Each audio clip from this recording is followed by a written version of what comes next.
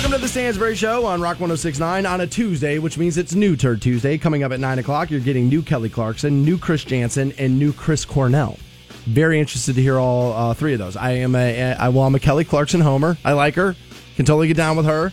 Chris Jansen's a guy I saw at GAR's Country Jam a couple of months ago, and I knew like one song, and he kind of blew me away. The kid's actually a pretty decent performer. I haven't heard this song yet. Who's Your Farmer's the name of it. Who's Your Farmer? Well, I picked it purely on title because I knew it was going to make Fantone go crazy. Wow. Right, wow. That's exactly why I picked it. Who is Your Farmer? That's a good question. Then new Chris Cornell, When Bad Does Good. Okay. We'll take a listen to that as well. Is that from the grave there? What did he do? Well, I doubt it. I doubt highly we stuck the microphone in there. Chris, what do you got to say? Had him start yelling. I doubt it. I have to start this show in a manner I wish I did not. And that is apologizing to all of you that listen to it. I was made aware of something yesterday that in the moment I didn't realize. And I normally have a pretty good beat on it. But I was sitting, I left work pretty early yesterday. I went to the gym and worked out. Right. And then my text messages started going off, and it was the girlfriend. And she said, "What are you doing?" I said, "I just got done with the gym, and I'm on my way home." She goes, "All right, I'm on my way over." Now, we were not scheduled to see one another yesterday. And so I was like, okay, well, this is odd, but this is cool. This is great, right? Unexpected surprise. This is kind of cool. Why isn't she at work? Isn't that like a little bit concerned? Like, what do you? She got off a little early yesterday. Yeah, this is a little later in the afternoon. Okay. When she texted me or whatever. And so, she comes over a little later or whatever. And I said, this is fantastic. I said, but, what are you doing? She goes, well, I know we weren't supposed to hang out until tomorrow. She's like, but I listened to the show today. I was like, okay. And I thought I was getting yelled at. I was like, well, what did I do? What did I say? What was the wrong thing? She's like, you were a little yelly today. And I was like, okay. I was like, well, I tend to be a little yelly. That's kind of like, she's like, nah. She's like, but a little more so than I think even than you want to be. She's like, I don't think you realized it today a little bit. She's like, you were a little yelly. And I was like, okay. And she just kind of grabbed me by the hand, took me in the bedroom, kind of put it on me. She was like, will you not yell tomorrow? She's like, I don't want everybody blaming me for this. Well, I was like, all right, fair enough. Dude, anger's an easy default. You know what I'm saying? Or not even like anger, because I don't think it was necessarily anger, but like there is something annoyance is an easy default for me. Yeah. And being fired up, like trying to like have it going it's hard to find the balance there of like, at what point does that become over the top? And at what point is that like giving people what they want? I don't know, dude. It's a fine line, because the amount of people that messaged me yesterday were like, dude, that was awesome. Because there are some people that get off on it. And obviously, if you're the person in the crosshair, that's not great, right? It's not going to feel great. Now, I don't always feel bad for that person because they kind of thrust themselves in it. Like you thrust yourself in the crosshairs by what you say. And I always say, like, I'm not one of these new school media types, dude. I'm not out to like hug and kiss and be everybody's best friend. Like, if you trash talk, I'm going to do it. Like, that's the way it's going to go down. I'm not one of these, I have the job, I got to protect. I don't care, dude. If you want to mix it up, we're mixing it up. That's just how I roll. Sure, I completely understand and respect that. I think there's also sometimes, and you and I both guilty of it, there's no question about it, though, where it's something that not necessarily like the biggest deal in the world, or something maybe that we just don't genuinely feel as strong about, and it's like, well, you have to, you know what I mean? Like, sometimes I just want to do it. You have to like amp yourself up there, and maybe, people would be better served if it's like, well, dude, if you don't feel that strongly about it, quit screaming about it. Like, you know what I mean? Like, if it doesn't matter, doesn't work like that. If it doesn't matter, then what are we screaming about? I mean, it's the same reason why people bitch about things on Facebook. It doesn't really matter to you either. It just feels good to bitch about it. Oh, I mean, there's a discussion to be had, but that's different than like the amped up, because that's and we talked about it a little yesterday when you were talking about Glenn Beck's new book, where it's like we're addicted to rage, we're addicted to outrage, and we're addicted to being justified in our anger. We all get like that. There's no question about it. And it's so easy to do now because everything is set up that way for us, where right. It's like you can't necessarily be surprised that you fall into that habit when it's like, well, dude, this is what everyone's doing. This is what society is. This is the world is. And I don't know if that's truly what it is, or if that's just what we're in the moment. I just couldn't believe I was that I was made to sound like a lunatic for saying that there are going to be people who walk into a doctor's office and see sleeves on a surgeon and go, yeah, I don't know if I love that. And I was made to feel like the crazy person for that, when it was like, nah, dude, that's how most people are going to feel going into that situation. Now, I understand. I said it 1,000 times yesterday. And again, my buddy Rodney hit me up. He was like, dude, I own 2 tattoo shops. What the hell? He was like, why are you doing this to me? I said, no, dude, I'm not doing anything to anybody.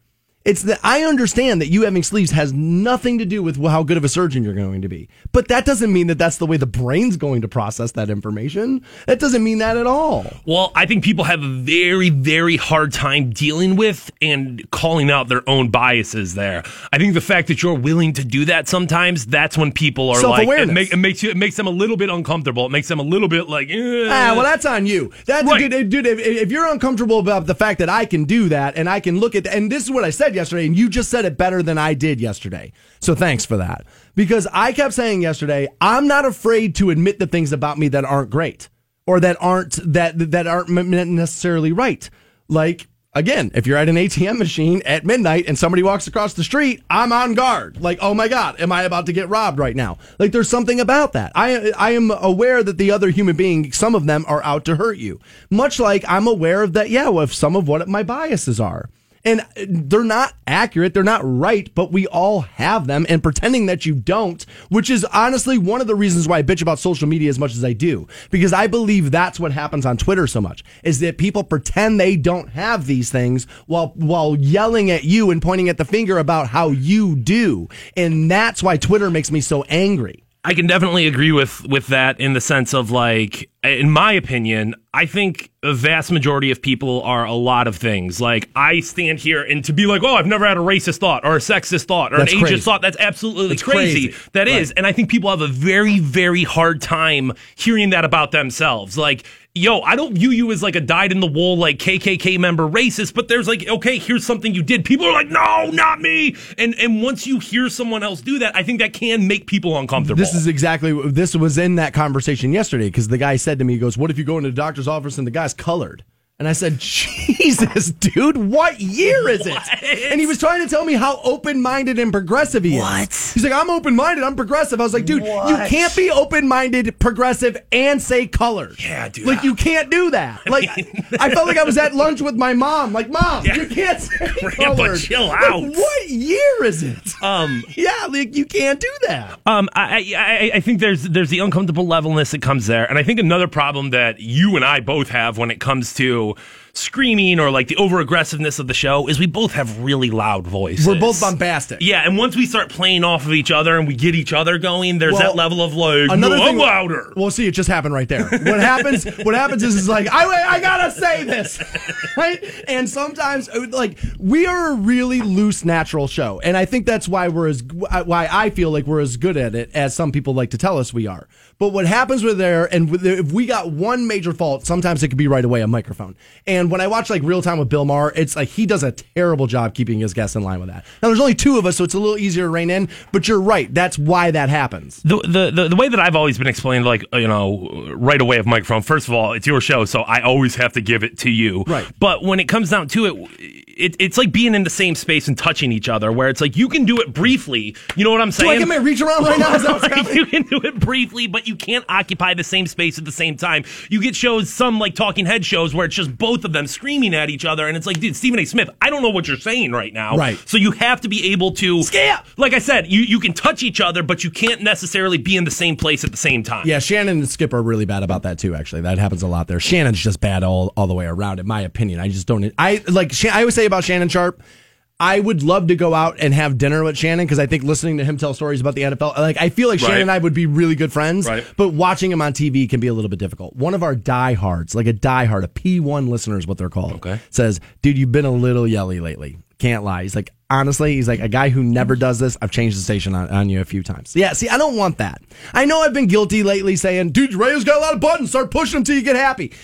Dude, that's a defense mechanism. I don't want you. Obviously, I don't want you doing that. Neither does iHeartMedia. No, nobody wants you doing that. Okay, nobody wants you doing that. So yes, I apparently, like I said, she came in yesterday. She was like, I was just here on Friday, but apparently you need me here today. And like, yeah, so she took care of it. She's coming back over again tonight. She's like, we need to make sure you're not yelling at the entire city. So that was made abundantly clear to me yesterday. We're going to hope for a better, much looser, more fun version of this program today. Just don't talk trash to me on social media. Just think everything I say is gold and awesome. And don't express your opinion and listen to mine. Don't have any differing, views of mine. And we're going to get along great. More Stansbury Show and where you can find Fantone tomorrow. We'll give you all that info. That's next on Rock 106.9. your shot at $1,000. Now, text the keyword BILLS to 200-200. You'll get a text confirming entry plus iHeartRadio info. Standard data and message rates apply. That's BILLS to 200-200. Rock 106.9 WRQK is conducting a test of the emergency alert system. This is only a test and should last 7 seconds.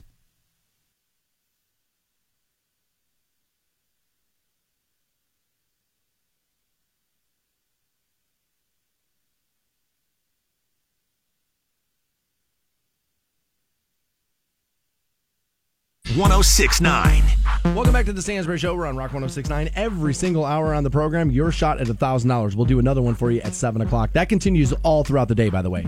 It's from 6 o'clock in the morning till 9 o'clock at night. So, Teresa, after we're done, got plenty of opportunities for you. And then Fish Head will get you hooked up. It's a lot of money, dude. A lot of money. A lot of money we're giving away there. Yeah. Which I like.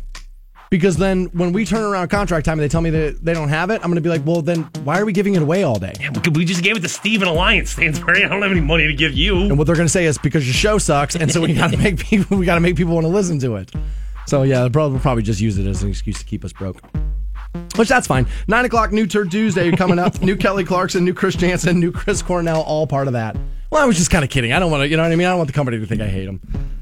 I like them just fine. Those black SUVs rolling up there. Dude, thank God for saying SUVs fast. I was like, where are we going? What's happening? What? I'm very interested to hear this new Chris Cornell today.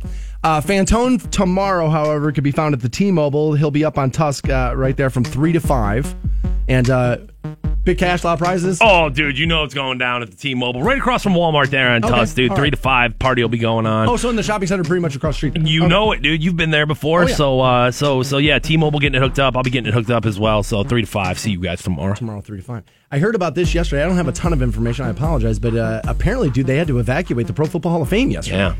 A threat was made at the Pro Football Hall of Fame. This was Monday, just before 11 a.m.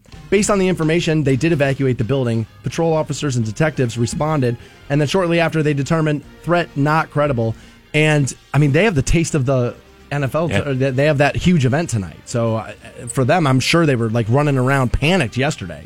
Oh, yeah. I mean, and what a logistical nightmare had you had to cancel that. I think in any situation where... They don't, by the way. They don't. Any situation where you are...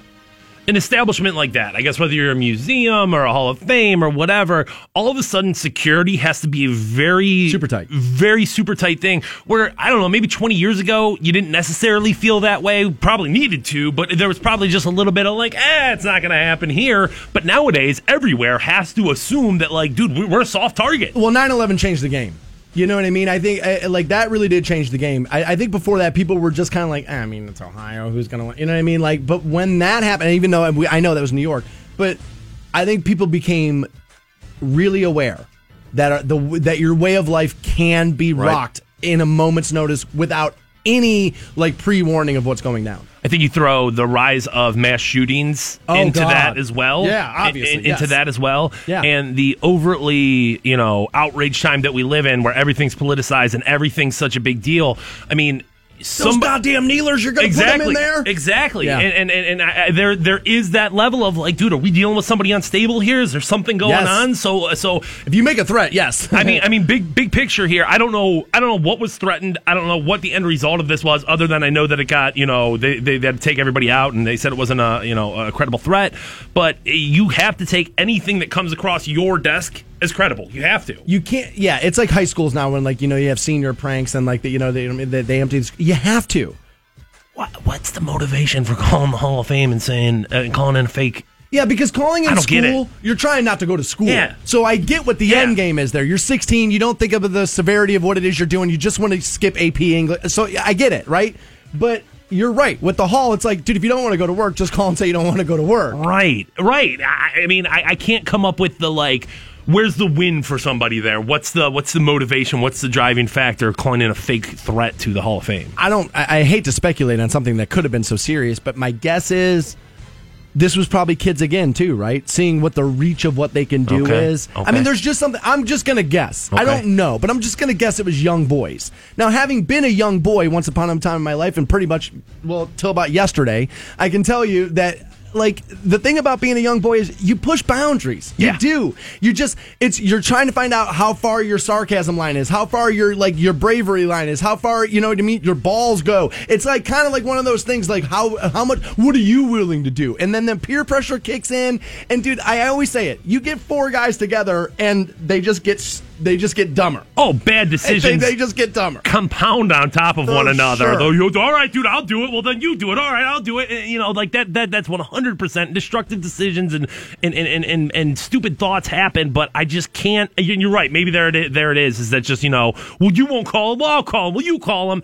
But I can't come up with the motivation outside of that. Yeah, I would be really curious as to find out what it is that was going on with that. It's actually going to be a lot of football on the show today, as a matter of fact. There's a former NFL quarterback that's looking, might maybe get another shot at the NFL. We'll get into that. The Bulldogs, Mckinley, put together a nice little video package, and they're out there with the right message. We're actually going to play you that video around 7:30. We'll play you the audio from it. But I saw that this morning. I was like, oh, nice. Very, that was very well done. We'll get it posted at the website for you as well. Matt saying maybe the people calling the fake threats to gauge the reaction response to response time so they can plan a future target. Okay. Like, what's the response time of Canton, Ohio, like cops and like things like that? Matt, I wouldn't have thought of that as you're writing that in on Facebook. I wouldn't have thought of that. But if you're this is always a weird term, smart criminal, like, right? I mean, you're going to want to know what that is. Well, yeah, I mean, the planning goes into stuff. And like I said, I mean, whatever that motivation was, like whatever's going to happen here, you have to take everything as serious. Like, you can't just be like, it's no big deal. Whatever. No, I mean, you got to take everything that comes across as like, this is going to be the most serious thing ever, because it can be. And really what you don't want now is to be the person in the crosshairs of inaction after something has happened. So if I was in any position like that, I would overreact at every time, because what you don't want is, like I said, to be the guy that's like, well, we told him and he didn't do anything. There inevitably, I mean, the concept of, like, you know, soft targets has been a thing for a while, but there's going to be either like I said, a museum or an amusement park or something where it's like you just wouldn't expect it to be the first one. You know what I mean? You just wouldn't expect it there. You wouldn't expect it to happen at Six Flags. You wouldn't expect it, you know, and the last thing you as an organization, as a building, as a brand want to be is that first one where something happens. You know what's crazy is you say that and you're not wrong, but how many of these things have to happen before we do expect it everywhere? Because honestly, and this is a little dark, but we should. I'm going to go back to Vegas. Right. That concert, you go to that concert, you don't think that's going to happen there. You just don't. And sure enough, Jason Aldean was shot at, 200 times? I mean, like, how many people? It was like the largest casualty we had in a mass shooting. I'm pretty sure I'm right about that. Right? And so you weren't thinking, but there it is. That's like, that did not happen not all that long ago. And yet we all go back to this, and I'll be all right. Yeah. And I always say it, it's that egotistical American thing that nothing bad would happen to you. And if you really think about what that is, that goes to show you just how great this country really is. Because I'm willing to bet if you traveled around the world, now Canada and some other places, right, you'd be fine. But there are places in the world where they don't have that mentality, where they're not waking up thinking that no ill will should fall upon them that day. There are places in the world where that's never going to be a thought. It just goes to show you how great this country actually really is and how great it's always been. I know we're trying to make it great again, whatever. That's just slogan stuff. But this country's pretty great. And part of that is why. Is because you do, even though you know that stuff is out there, there's like a 90% chance day in and day out you're not going to have to deal with any of that. And that's a privilege. That's a privilege to live in a place that kind of supplies that for you. That, yes, there's day in and day crime, but there's not cruise missiles coming into where you live. You got to think about that. This country's pretty damn great, man. It's pretty good. It's not the worst place to live. I'm pretty happy I live here. Dude, life's 90% luck. You could have been born somewhere else, dude, with no money, and honestly, and in a place that's an enemy to America. Imagine living there. Imagine having this country as your enemy. Oh, God, dude, I would not want to live any place that had that. There's a guy in Seattle that's been arrested for doing something I think we should all be able to do. It's going to be weird. You're going to want to throw up in your coffee a little bit, but you're going to want to hear it. And that's next on Rock 106.9. The Stansberry Show. That guy knows how to party. Rock 106.9.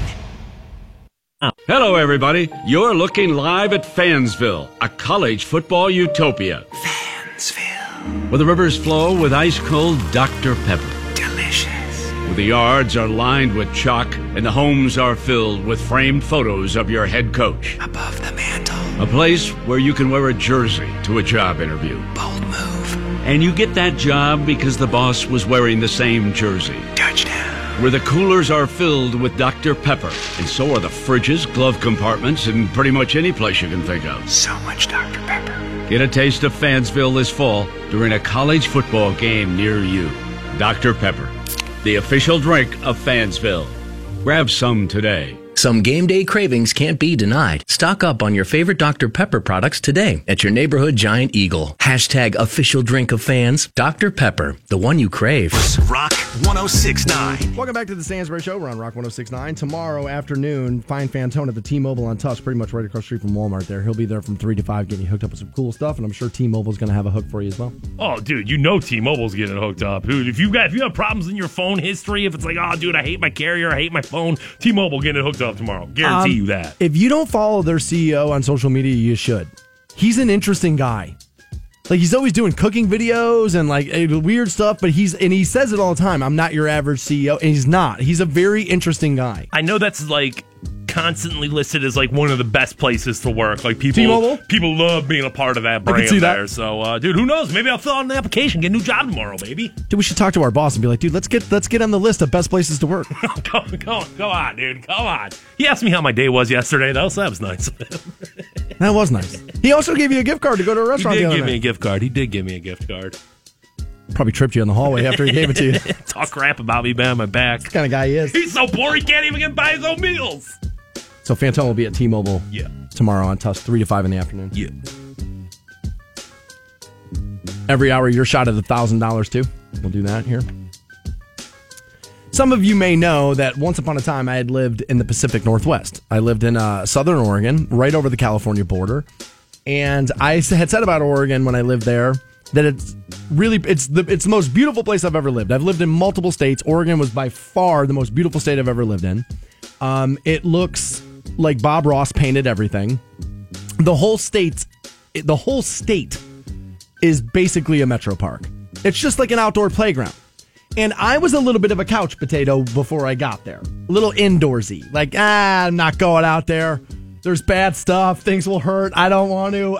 You know what I mean? I wasn't an outdoors person. Okay. And then I got kind of pulled into it out there because it's kind of just what they do. They float the river. You know what I mean? They go hiking in the woods. It's what they do. You know what I mean? It's all granola and running through the woods. That's just what they do, right? And that's the whole Pacific Northwest. Seattle's very much the same way. Now, Seattle has a cool metro city, obviously, but you get in the outskirts of it, it's pretty much in the middle of nowhere, and it's all about the woods and stuff. And being one with nature is one of those things that I kind of like got in tune with out there, and I've been doing a lot more of it since I've been home. Now, I say that to you because I understand how this happened. Okay. I understand how this happened. Moreover, I think we should create places where you can do this. Okay. Now, that seems weird because then you're going to know where they are and it's going to be roped off and you're going to be able to go find it and watch it. But I understand how this happened. But a guy got charged in Seattle because he had been naked in the woods masturbating.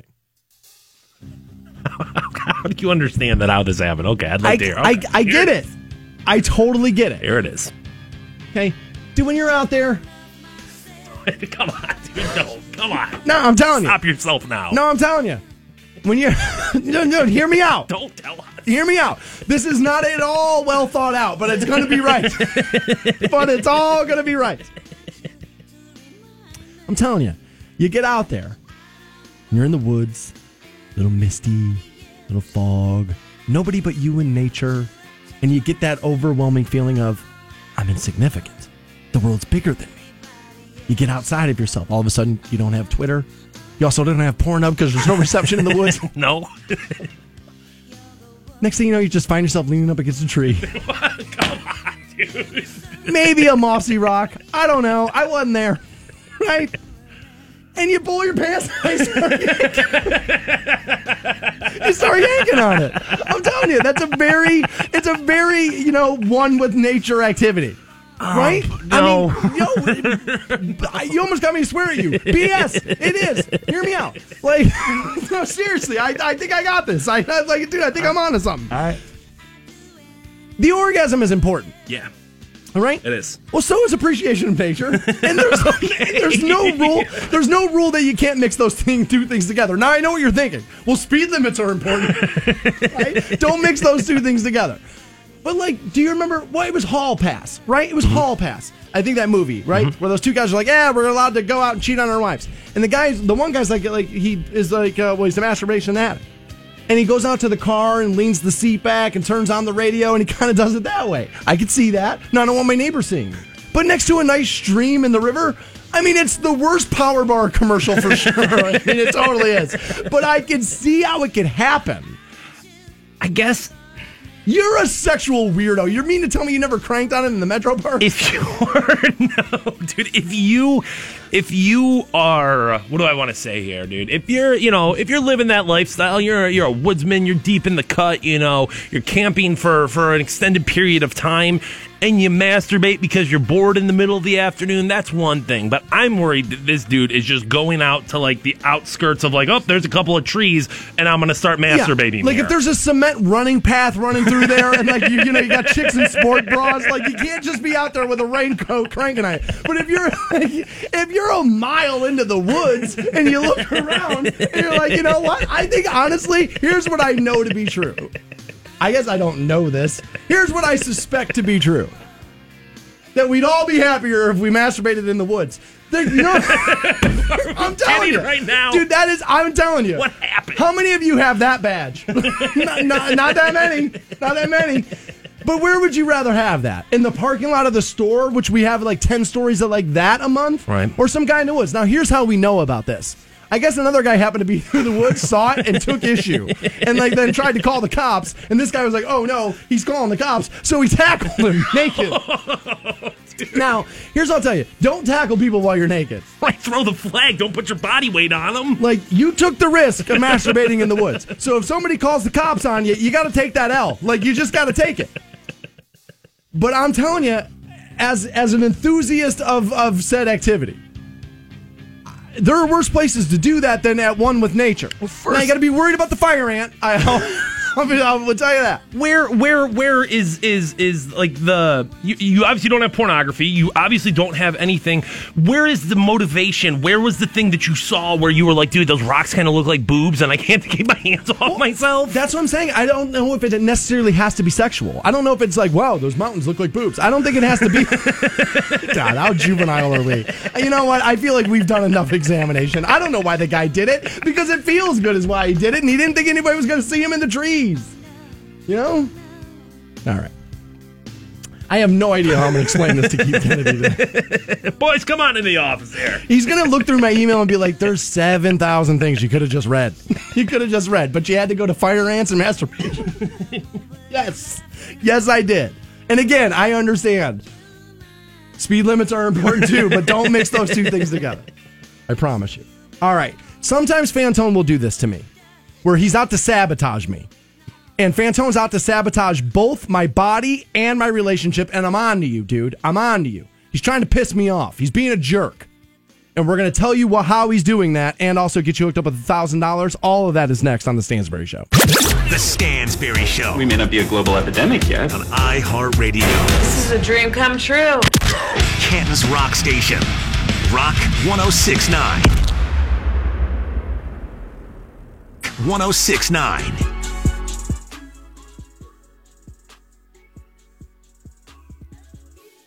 Welcome back to the Stansberry Show. We're on Rock 106.9. We're also about ready to get you hooked up with $1,000. We're doing it every hour on Rock 106.9 from 6 o'clock in the morning till 9 o'clock at night. Your next opportunity right around the corner. All right. I get asked this a lot. How do you guys put the show together? Here's how it works. We both find things throughout the day. We'll email each other. And then, like, right before I go to bed, I kind of put a rundown together. Come in the morning about an hour before the show starts. Make sure there's, like, nothing else happened overnight. Put a final rundown together, then we go on the air and we do it, right? So we kind of like find stuff and say, hey, man, put your eyeballs on this, be aware, just in case we get into this tomorrow. So sometimes Fantone will send me stuff, be like, hey, man, take a look at this. This might be interesting, right? And sometimes he does a really good job of finding me things that I just missed, And then there are times like this where he's out, I think, to poke me in the side, to instigate, and really Bond villain it out, like rub his hands together, like, I got him. I was going to say maybe hold the mirror up, but okay, Bond villain will work too. Okay. And so I think you're out to torpedo me. Okay. And I think it's not only just me. I think you're out to torpedo my progress in the gym. Okay. And my new relationship. I think you're like, you know what? He's happy and I can't handle it. I don't want it. I need more screaming. That's what I need in my life. All right, maybe I have it wrong. But I think, no, seriously, I think you're out to knock me off my game. Okay. And here's why. Because you sent me this. And this is one of those things I think most people know is true. And I think it's probably true of you in your relationship, definitely. Because you guys have been together a little while now. Okay? But he sent me this thing. Here's how much the average person, here's how much weight gain they go through in a new relationship. And you're a jerk. Okay. We know. Here's that season. It's one of those things that people they start like kind of coupling up around this season. And part of it is nobody really likes to be alone on the holidays. Even the guy's like, I'm tough, I don't care, I'll be alone on Christmas. He doesn't want to be alone on Christmas. I know, I was that guy. I lied for 15 years. And there's something about single summers. You know what I mean? Like, at the end of the day, I mean, I'm not saying like, oh, I want to trade my girlfriend in, but there is that, like, dude, the weather kind of breaks, like spring happens, and all of a sudden, everyone looks a little bit better. Everything's a little bit more. You're willing to go out. You're willing to go do stuff. You want to go to the bar. You want to go out with your friends. And there is that, like... Summer brings positivity. Positivity makes you want to be better. Something. And winter brings, oh, God, it's gray. I don't care. Here's a sweatshirt. I can put on 20 pounds. That's definitely part of it, right? So they did a study, and it was done for Jenny Craig. Okay? 3/4 of people gained weight after finding love. Sure. Now, part of that is going to just be natural in the sense that you kind of found the person that you want to be thinner when you're looking for somebody because you just want to be at your best. And once you find love, you kind of feel like, you know what? I'm not out there looking around. But, dude, my girl and I just had this conversation yesterday because I was at the gym yesterday and she worked out too, which, by the way, works 75 hours a week, has 2 kids, and works out 4 times a week. You can stop with the excuses, guys. She's got single mom, got all the stuff you guys always tell me on why you can't do it. She's out there doing it 4 times a week. So stop with the excuses, right? But we both admitted to one another, no, do we have to kind of try to stay vigilant on this and make sure we're always attractive for one another? That was kind of, we had that conversation yesterday, right? But the average person gains a ton of weight. As a matter of fact, all right, first let's do this. How much weight do you think the average person gains? Oh, well, you kind of know. It's 36 pounds that the average person puts on in the relationship. Almost 40. I lost 42 pounds. Dude, that's a massive swing. Do they give a time frame here? Because, like, you can't put on 36 pounds in 6 months. So what happens is it gets broken down. The first year, the first 12 months you're in that relationship, it's 17 pounds. Yeah, I was going to say it's probably front-ended. I would assume it has to be. I would think. Because when you get down to it, once you get into an established relationship, and probably after the first year there's no longer the newness of it. You know what I'm saying? Right. You're not constantly trying to, like, oh, we'll go out and we'll do stuff and we'll have fun and we'll do these things. You get into the routine, kind of. 64% of respondents said they no longer felt pressure to look their best to attract a mate. See, now this is where I always say this. I'm always talking about this. Like, let's not just relationships, but marriage. I always talk about this and I've never been married. And here's part of the reason why. It's because I feel like my standard might be a little too high for what it is I want my marriage to be like. And you can thank my parents for that. My dad loved my mom the day he died, way more the day he died than the day he met her, for sure. I had a very good blueprint for marriage. So my standard, my bar is set very, very high. And I only want to do it once. I'm not interested in like, we did it for 10 years and now we're going to do that. I'm not into that. If I do it, I want to do it forever. That's how I want to do it. And that's why I've waited this long. Okay. But it's the starting pistol marriages, not the finish line. And so if you find the person you love, that's when you got to be more on this. Because, dude, the wolf's always at the door. Somebody's always trying to pull the person you got away from you because somebody's lonely. And so what do you got to do? You got to stay on guard. You got to keep it moving. You got to look good for that person. It's a dedication to one another, right? Yeah, ideally, yes, but we don't live in the ideal world. And I know I'm going to be a hypocrite, right? Like next year I'm going to gain 50 pounds and I'm going to look back on this. But welcome to all of us, though. I mean, there's just that level of once you get in comfortable with something, it's very easy to let those things slip. And being single for a lot of people is a perpetual state of uncomfortable. It's a perpetual state of I don't want to be like this. That's why I can't let something slip. Once you get into that, like, well, dude, we're here and we're good with each other.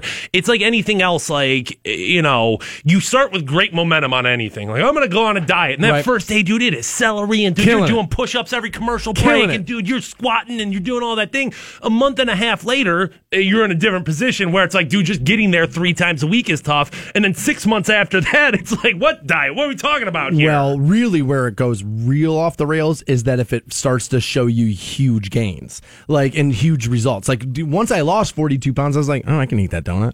Yeah. You know what I mean? And like, that's part of the problem. And I think like anything else, you know, once you're comfortable, you're more willing to make that day-to-day bad decision where, you know, on any given day, you can kind of do whatever, and it's probably not going to matter. But you start stacking those days up on top of each other, and you start stacking those bad decisions of like, well, yeah, I mean, like, okay, we'll go out to eat here. All right, well, you know what? We've never been there, and I don't feel like cooking, and you don't feel like cooking. You know what? And we'll have dessert because it's like, dude, it's our 6-month anniversary. Let's have a cake. You know what I mean? And it's just those little decisions you make. And I mean, like, I've done it. I know you've done it. I think there's nobody on the face of the planet who can't say at some point, like, damn, dude. There's another variable of this we're not talking about, and it's the laziness of people. And I'm not talking about just the fact that you won't go to the gym, but it's, you know what it is? It's not even laziness. It's the lack of creativity is what leads to weight gain in early relationships. Now, I again, I'm just going to speculate a little bit here, right? But what happens? You meet somebody, you kind of like them. So what do? You do the restaurant tour. Now, why does that happen? Because of your lack of creativity of thinking about something to go do with another person. Also, dinner kind of provides you long gaps where anything's happening, so you kind of have to fill it. So conversation kind of happens. You got to get to know one another a little bit. But I have tried this time around to do a little bit better of a job of this. We'd go do some active things. Like, as a matter of fact, there's this place in Avon called Play Cleveland. And it's like they got an American like Ninja Warrior course in there. And we're going to do that on Friday. Like, I'm trying to find these things where we can go do other things where it's not where we're just shoving fried carbs into our mouths and then putting 40 pounds on one another. And then that way we don't cheat on one another because we're the only ones that'll hook up with one another. Food is a default. There's no question about it. And it's comforting too. The fact that we have to eat, and the fact that there's some enjoyment in it, and the fact that, and then really we use food much more for I think American society, and I know me, you, and probably everyone else, that like most times it's like, well, every meal should be like the best, and it should be enjoyment every time, not just like I'm refueling my body. Where it's like that's part of the problem is that we all look at it like celebration, right? Everything's got to be like, well, yeah, I need cheese and bacon and ranch on that, of course. What do you mean I don't have all that? And it's like, no, dude. Sometimes you just need to have meals, and you're right. That default date of, well, yeah, I mean, what else are we gonna do? And at this point, I don't even view like going out to eat as like a date for us. Like, I mean, you've been together almost 5 years. It's just you doing things to get. That's not a date anymore, right? Once you get to a certain point, it's like there's a tipping point somewhere in that relationship, and it's probably different for everyone. Where you know, once upon a time, that world tour of restaurants, and we're doing something different, and we're doing something is dates. Then all of a sudden, it's like, no, we're just eating. Yeah, I mean, I kind of said something to her Friday night because we were on the couch watching scary movies, and sure enough, there's like, you know, 2 piles of huge, just like, you know, salty food, and then there's candy and like all this stuff. And I was like, look, we can do this every once in a while, but we can't do this. Like, we both are attracted to one another, and we need to make sure we keep that as long as humanly possible. You know what I mean? Like, I just think, I always say it, man, the start of your relationship is not the finish line. It's the starting pistol, man. You're trying to figure out how to do this together. I'm sorry, what did I cut you off right there? You have no, nothing. That's it. All right, well, you can find Fantone. He'll be hanging out tomorrow, T-Mobile, from 3 to 5 in the afternoon tomorrow. He'll get you hooked up with some cool stuff. But now let's get you hooked up with your $1,000. 9. Welcome back to the Stansbury Show. We're on Rock 106.9. Momentarily here, we're going to get you hooked up with some Factory of Terror tickets. Nice. It'll be 1-800-243-7625, the number you'll need on those. Also, again, shortly after 8 a.m., you're shot at $1,000. Doing that every hour, 6 a to 9 p on Rock 106.9. Just passing out what should be my salary to you. Lucky you. Kidding. Dude, there's about to be a riot on the phone lines, dude. People love Factory Terror tickets. Dude, I will say that. Them. Like, every season, you would think we have tickets to see Jesus when it comes to, like, these haunted houses. And you know what? And again, I never thought about it because I just was never in this scenario. But, dude, you got 3 kids? Like, of course. You're saving yourself money. You know what I mean? And, like, I thought about this last night. You know how much of a hypocrite I'm going to be? Like, dude, my chick's got 2. So you know how much, dude, over like this next, and now we have both decided we're not introducing me to the kids till we're well into this, because I don't want to be one of these guys that's in and out of a kid's life screwing them up. Moms who introduce new boyfriends to their kids like immediately, like, first of all, I would never even date. If that's the kind of the way you approach it, you're not the chick for me. I would never date you. Right? So like we both kind of like have said, like, nah, we're gonna wait. We're trying to do this right, and so like let's actually then do it right. But do you know how much of a hypocrite I'm gonna sound like a year from now? Like, do you know how many pieces of best of I'm going to have to be like, can't play that, can't play that, can't play that, can't play that. Change it for the kid. Dude, I am going to so about face. I know it. I almost thought about breaking up with her last night just because. Enough, can't do it. I was like, honey, that's 15 years of best of. Are you kidding me? Like, no, I got to be able. But no, I'm totally going to be a hypocrite. But we'll pass those tickets out here momentarily. So you can go to Factory of Terror. We saw this yesterday. I got to credit Fantone here. He kind of found this for me, and this is great. And I like when people are out here doing the right thing, and especially when it's local. This out of Canton, Ohio now, Bulldog football program. We got a little piece of audio from a news story here. Did you take this from Channel 5? Is that where this was taken from? Channel okay. 5 here. So we'll credit Channel 5 on this. Take a listen to what the Bulldog football team's doing. This is amazing. 65 Canton McKinley football players pledging to be the voice for what they see as important change for the world. We are the voice that supports differences. I have to do those differences. Personal responsibility to be the change. We are the voice that demonstrates tolerance. We are the voice that chooses kindness. A posted video that has upwards of 18,000 views and growing. Like, that means more people are seeing it, and hopefully more people are taking action. The responsibility starts to grow within each of those kids. Head coach Dan Reardon. That spreads to the student body, and that spreads throughout the community. That's how change occurs. We are the voice that says no to bullying. Everybody should be treated with respect. We are the voice that supports one another. Personal responsibility as a team to turn the tide of disrespect and intolerance. I like it. Just be that guy to show that we are here for a change. And I do feel like we're making a difference. It's big for us to show that we do more than just play football. We are the voice that speaks up for others. Because I knew right from wrong, and I see it every day, the wrong. Agents of change using their notoriety as part of a football powerhouse for a greater good. We weren't just saying those words, like, we really mean those things. Like, that's what we want to happen around here and everywhere. We are the voice that treats all with respect. Not just about football prowess and physical strength. It's about strength of character and not being afraid to say it, to live it. Right now, the world is full of so much hate. We just need more people to love. We are the voice. We are the voice. We are the voice. We are the voice. In Canton, I'm Dawn Kendrick, Channel 3 News. I like it. Okay, at first when I heard there was a video, I was like, oh, God, are we going to get into the America's Not Great, and now we're going to get to kneeling on the high school level? I was a little worried, okay? But the cool kids, and I'm guessing football player. I know I graduated high school like 30 years ago. Are football players still cool? Yeah, I don't know. Cool. Did nerds kind of take over? No, McKinley, the football players are cool. Are like the band kids now like swirling the linebackers? I don't know. The world's upside down. I hardly recognize where I live. I'm old. Somebody help me. Right? But like, so I would imagine that the football players are still the cool kids, right? So you get the cool kids coming together going, dude, let's do this. It's always going to be good. Now, we've always kind of had this kind of stuff. And ultimately, I'm not sure it really does everything we needed to do, but it's like praying, what's it going to hurt? It's not going to hurt you, right? And there are going to be kids who are going to McKinley who wish they could play football and don't, and probably idolize those kids on some level, which is a little weird, but they probably idolize them on some level and go, oh, okay, well, if Jeremy's not going to beat up a kid and shove him in a locker, then I probably shouldn't. Yeah, the first time I saw this video, they played it before the McKinley game. Oh, they did? Oh, yeah, so okay. I think this is getting played on a regular basis, and I didn't know that. I definitely was like, all right, this is cool, but I guess I didn't necessarily like put it through the filter of like, these kids, obviously, McKinley being a powerhouse in football and having the reputation that it does, there's probably a little bit of, you would think, like any other high school, it's like, well, those kids can get away with murder. You know what I mean? Like, those kids can do whatever they want. Those kids do, they run the school. They run the school. They're not going to get in trouble. Dude, he's a starting linebacker. But for them not to embrace that, for them to kind of lean away from that and kind of like, no, that's not what we want to be as a program. We want to be something else. That's something to respect there. Well, I think we're burying the real lead, which is, especially here in this county, because high school football is taken so seriously, that sometimes what we forget, that a lot of what these programs are, these football programs are, or maybe really what I mean to say is should be, is coaching turning boys into men. And I think we've lost that in this country a little bit, where now we're hyper focused on turn the athlete into a star athlete, into a pro athlete.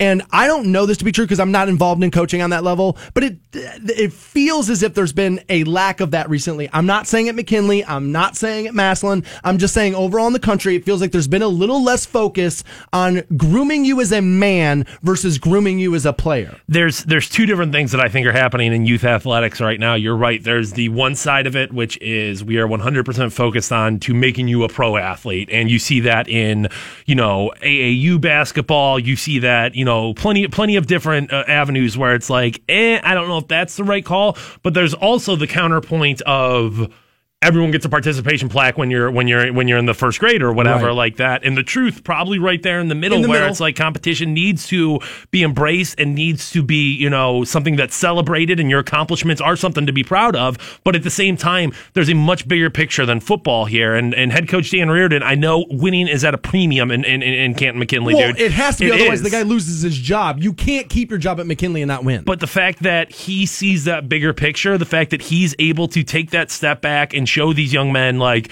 yes, it matters what we're doing out here as Bulldogs football, but more it matters what you guys are doing out here as Bulldog men. Yeah, and I love that. And I think there's another example of this at the collegiate level. There are certain colleges that, you have to be able to play, but you have to have the brains to go to the school. They're not just going to put you on the football field. Stanford being one of them. Like, now Stanford's a damn good football team. And for the education standards that are required for you to play there, that's impressive. That's an impressive, like Richard Sherman went to Stanford. Super smart guy, but a stellar athlete on top of it. And again, what I like about things like that is it dispels the rumor that athletes are dumb. Oh yeah. And I mean, this totally flies in the face of that stereotype of, like I said, like, well, we run the school, we can do whatever we want. So much of the anti-bullying talk recently, I think over the past couple of years, has been so focused on how do I prevent my child from being a victim of bullying, which is very important. I think it's been forgotten, how do I prevent my child from being an actual bully, because that's an equally as important part. You know what this is? This is what it is. I mean, you know what this is? This is a little like, well, my son can sleep with a high school teacher, but my daughter can't. Right. There's a little bit 100%. There are definitely guys who, if they know their kid's the tough one, goes, well, at least he's not getting beaten up. At least my kid's not the sissy. At least my kid's not the one getting picked on. And it's like, well, dude, the little teasing I don't think is necessarily I don't want to say not out of line. A little teasing is not going to kill you, but there is a line, and you have to make sure if people are going over the line, you got to punish that, and you are 100% right here. And like, if I found out my kid was like punching kids in school or like, really being fit, it's like, dude, what the hell's the matter with you? You're a representative of me. And these dudes, all these McKinley football players, these dudes are essentially leaders in their peer group. I mean, like, I know they're still young people and not necessarily, but like amongst their peers, they are leaders. For sure, and to see those guys set the standard and to see those guys try to make things better, there's no doubt that is going to kind of resonate throughout that building. It has to. Video's got a great message. We only played you a little piece of it. The entire video is up at WRQK.com. We've also linked it at Facebook.com/Stansbury Show. I've tweeted it out as well at Stansbury Show is how you find the Twitter. And so we've put it out there. If you would like to take a view of it, I really think you should take a couple of minutes and check it out. It's pretty cool to watch a bunch of high school kids come together and do the right thing. We do have Factory of Terror tickets. Let's send caller 20 right now, 1-800-243-7625 on those, and you won't believe who might be coming back to the NFL. That's next on Rock 106.9. Hey guys, it is Fantone from the Stansberry Show here, telling you about the LASIK surgery I had done at the Roholt Vision Institute. Now, if you're somebody who's thought about LASIK surgery in the past, there are so many questions you have, dude, and I have the exact same questions. Is it safe? How much is it going to cost? What is my vision going to be like? In the Roholt Vision Institute, they understand you're going to have questions, comments, and concerns. I mean, LASIK is a surgery. And the first step to finding out if it's the right surgery for you is to visit their website where they make everything crystal clear, both literally and figuratively. That website, rollholtvision.com. Rock 106.9. Welcome back to the Stansberry Show. We're on Rock 106.9. If you want to check out that video from the McKinley football team doing the right thing, that's online for you at WRQK.com. Also online, Facebook.com/Stansberry Show is how you find that. Speaking of football, I mean, dude, the Browns are the talk of the NFL right now. Indeed they are. It's kind of crazy. Indeed they are. The Browns are the talk of the NFL. And wait, it's only going to get worse after next week because come Sunday, they're going to win in Oakland. And so now, dude, it's 2 wins in a row for a team that won 1 game in the last 2 seasons. And, dude, we're going to be off to the races. Yeah, I mean, I know the high off of that Thursday night win has definitely, continued forward. I can only imagine once that starts stacking up on top of each other. When was the last time you were this excited to watch a Sunday Browns game? Are they going to get smoked, dude? But even if they do, but that's what Baker gives you. Okay. Dude, you know what Baker Mayfield is? He's Barack Obama. He's got hope, baby. He's that hope. He's that change. And as a guy who was, I don't want to say down on Baker, I didn't think he was a number 1 overall pick. I'm still suspicious he's not a number 1 overall pick. But if he turns this franchise around, then he for sure is a number 1 pick, right? I'm just a little suspicious, maybe not so much. But you don't have to be a number 1 pick to win Super Bowl. You don't. Ask Trent Dilfer. There's multiple ways to get there, right? But I can't remember the last time I had this much hope on the Cleveland Browns. And you got to take your hat off to Baker, dude. He's got that magic, dude. He does. He's got a little smoke. I would like to know who is the last number 1 drafted quarterback to win a Super Bowl. Where did Troy Aikman go? Did he go number 1? I don't know. I genuinely, I don't have an answer on this one. This is, I don't know. I don't think Aikman went number 1 because he played at UCLA. I can't think of anyone super recent, right? No. Russell went 4th round. Well, let's link last couple of Super Bowls. Brady. No, 6th round. Nick Foles was obviously not a number 1 pick. Matt Ryan was not a number, or he didn't win it. Peyton was 1-1, right? Yeah, he was 1-1. Manning, I bet is the right answer I bet that's the right answer. He did win one he won one in Denver. That's right. And in spite of him, he didn't even play good. That's right. So I bet Peyton Manning is it. But there's another quarterback that's all in your news right now, and he has been for a few seasons. Okay. And that's Colin Kaepernick. Now, I kind of got annoyed with Colin Kaepernick. And if we're going to be true to the story, it really was lost his job, didn't feel like he should have lost his job, and then his girlfriend got in his ear, and then he started the campaign. Now, why I'm okay with that is because it felt like that's why he started it. But I think somewhere along the line, and I do believe that's why he started it, but somewhere along the line, he bought into his own hype. He bought into his own message, and that's okay. Normally buying into your own hype is bad, but this is a good thing because, dude, he's put his money where his mouth is. You hear this a lot from the anti-kneelers. They don't ever protest in the off-season. Well, no, they do stuff in the offseason. The cameras just won't show you because you're not going to foam at the mouth mad about it. You will foam at the mouth mad over the fact that they're kneeling, which is why the cameras talk about it, show it to you, and this and that, because that's what get the clicks. An athlete you don't know donating $20 million of his own money in the hood of where he grew up, you don't care about that. That's why that's not on your TV. But they're out there, and they're doing it, and Colin's one of them. Now, for those of you that watch the NFL, Jimmy G, or Jimmy G-string, as people have been calling him recently, because he's going out with that porn star, which was not a good look. Not a good look for a franchise quarterback. I don't care. Dude, I have dated questionable women plenty of times in my life. I host Rock Mornings. I'm not a franchise quarterback of an esteemed franchise in the NFL. And I don't want to be like, well, here's your celebrity TMZ update, but I think it's that relationship has been kiboshed. It is no longer. Is that right? That's what I took away from it. I did not know that. Jimmy G went down with an injury. And he could be out for the season. Yeah, no, he is. It's announced yesterday. It is announced yesterday. Okay. Torn ACL, out for the season. Okay, I was pretty sure we were close to that. I hadn't heard that. So he's done, right? So thank God we didn't trade for that, right? And now the team is looking to their backup, C.J. Beathard. Now, if you're Kyle Shanahan, head coach of the 49ers, new head coach of the 49ers, should be pointed out. Everywhere Kyle Shanahan has gone, the quarterback gets better. As a matter of fact, look at Kyle Shanahan coaching Brian Hoyer here with the Browns. I wanted Kyle Shanahan to stay, but he was like, no, get me out of this mess, right? I think Kyle's pretty good. Go look at him with Matt Ryan. Matt Ryan's never been better. Pretty good. Kyle Shanahan's good. Knows how to work with the quarterback. So maybe he can get the best out of C.J. Beathard. But now the fans who had turned their back on Colin Kaepernick. As a matter of fact, I told you the story when the kneeling thing first broke. I was in SFO's airport. I was in the airport as this story was breaking. We were on vacation. And I was coming back from Oregon, but I had to fly to SFO first.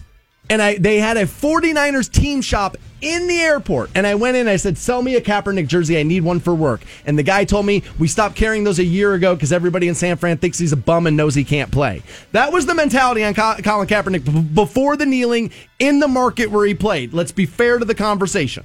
All right? But can Colin Kaepernick maybe still play football better than C.J. Beathard? I don't know who C.J. Beathard is. And Colin Kaepernick went to a Super Bowl. So now I think Jim Harbaugh took Colin Kaepernick to a Super Bowl, but that's just me. But if you need a little, you need a little flash, you need a little news. Like, dude, your fan base is now going, oh, we're screwed. We signed Jimmy G, gave up all this stuff, did all these things. The team's getting better, and now we lost our quarterback. Like, if you need a little panache, I mean, Colin's going to give it to you, right? I would assume there's a little bit of that thought process in the Niners organization of like, dude, we just need to sell tickets and try to look like we're salvaging this season. I'm sure there is a little bit of that. I think from the NFL's viewpoint, if you're Roger Goodell or the powers that be behind the shield, you have to hate this idea, and you would have to be pushing back against this as hard as you possibly could. Because once Colin Kaepernick gets back into the NFL, this fire is relit, and I'm talking seriously, dude. The players are going to be obnoxious. Seriously. Dude, the players are going to be obnoxious. President Trump's going to be obnoxious. People are going to be obnoxious. I mean, if this were to happen, a logistical and PR nightmare for the NFL. I would be pushing against this as much as I possibly could. But you can't because, dude, now you're going to be racist. Well, right now, though, you got two guys kneeling from the Dolphins, and I think that's it. As far as I know, you've got two guys in the entire NFL kneeling. Okay. You bring Kaepernick back into this conversation, and the progress you've made, all of a sudden, all the way back to where we started here. You're not wrong. But don't you end up with the same kind of conversations by not putting them on the field because you won't put them on the field because you're worried about everything you just said that we both know is going to happen? I think that's an easier storm to weather than the opposite. You may be right about that. I'm being told via Twitter that the last two quarterbacks drafted number one to win Super Bowls are Eli and Peyton, both Mannings. The last one before that had been Elway. Aikman was a 1-1 too. Aikman was one. Aikman was a 1-1. I thought he went number one. Carson Wentz, I'm being told, won a Super Bowl last year, first round pick. Granted, he didn't play. Yeah, but he wasn't a number one overall pick. Wentz went number two, didn't he? And he didn't play. So yeah, he didn't play. And Terry Bradshaw is a 1-1 that won as well. Interesting. But probably, to me, it's kind of what I've gone through here. It seems about 50-50 of like 1-1 guys, round one, pick one, and dudes who were in the bottom of the draft, you know? Where'd Montana go? He was not a 1-1. I don't think he was a number one overall third pick. round, 82nd overall pick in the NFL draft. Yeah, they thought he was undersized coming out of college. Steve Young didn't go to the supplemental draft. You know what I mean? Jeez, so that's a Hall of Famer. Oh, I mean, dude, these guys are all legends. Well, Brady's a Hall of Famer. He's a 6th round pick. There's just as many counterpoints of like, well, some guys make it. You know, you get picked first and you win a Super Bowl, and there's just as many counterpoints dudes who got picked in the 4th, 5th, 6th round. Well, like I'm always talking about the amount of first round picks that wash out. I mean, it's a lot of that's guesswork. A lot of it is guesswork. You're not wrong on everything you're saying about Colin Kaepernick. I would not be surprised if San Francisco, if this story goes full circle and we end up back with him there. I don't think it happens, but it wouldn't shock me if it did. We do have $1,000 up for grabs, and more importantly than that, like 2 months ago, I was in here going, I think I can do this. I think I can get away with something. I think, honestly, if I committed this crime, I was like, I want to see if I can get away with it. Fantone tells me there's no shot. No. You'd be caught in an hour. You would. It turns out in this country, you have a 40% chance. 40% chance to get away with this crime. We'll tell you what it is next on Rock 106.9. The Stansberry Show. All right, I like it. I like it a lot. Rock 106.9. Welcome back to the Stansberry Show. We're on Rock 106.9. We're loaded down with money. Not in our accounts, but the company's got it, and we're gonna pass it out to you momentarily. Your next shot at $1,000 with Rock 106.9's bribe. All day, by the way, 6 a.m. to 9 p.m. We do that every single weekday for you. Smart. Yeah, it is pretty smart. Smart. Yeah, not the worst idea. All right. I have said this a couple of times. There are a couple of things I've been interested to try. Now, not enough to actually do it because of what will happen to my life. Right. But I have said that I want virtual reality to really kick in on like a serious level because I want to know what it's like to run from the cops. I want to run from the cops so bad. Like in the car because I'm too slow, like on my feet. Like I'd get caught for sure. But you can't tell me that the idea of pedal down on the freeway, doing the OJ, turning around, there's a sea of like red and blue lights behind you, that would be exciting. Yeah, I mean the amusement park ride would be great, no question about it. If that's something they could do, right, and the consequences thereof would not be something you want to deal with. But that is one of those things I would like to know how that feels. Okay. I also floated this the one day, and I remember I gave you a ton of disclaimers on it because I didn't want people thinking I'm insane. Probably a little late on that one, right? I was gonna say. Probably a little late on that one. But I floated the idea that I don't want to take anybody's life, but I am interested to know, am I capable of getting away with it? Okay. And I remember I had said, it's not like you can't kill your girlfriend because then they knock on the door and go, oh, the boyfriend did it, right? You can't do that. But if I just picked a random Cantonite, you know what? Let's not do that. Somebody from Minerva we don't need. All right. Right? So there I am, right? Just rolling down Main Street, pick one out, follow them around a couple of days, learn the systems, piano wire, snuff the life out of them. I think I can get away with it. Okay. All right. I haven't thought about this at all, by the way.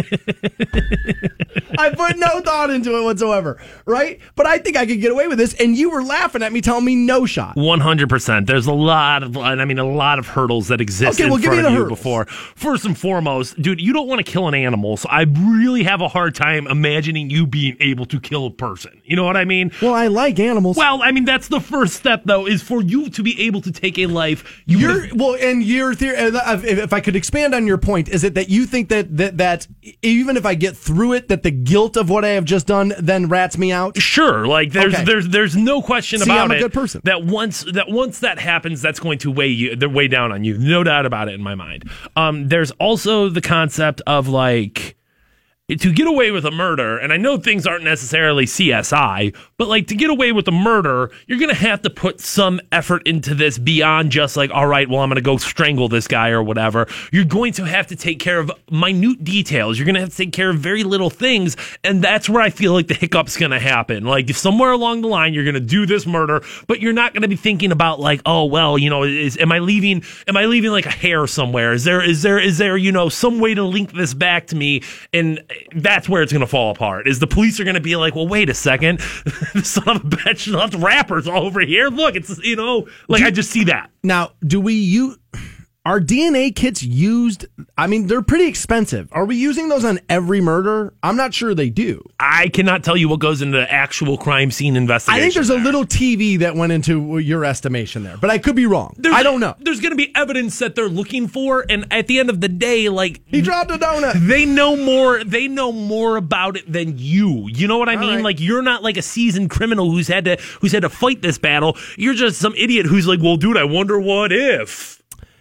So I got data here that kind of flies in the face of what you're saying. Okay. The FBI's latest data on crime in the United States. Okay. Claims that in this country, in this year, you have a 40% chance to get away with murder. Really? 40, bro.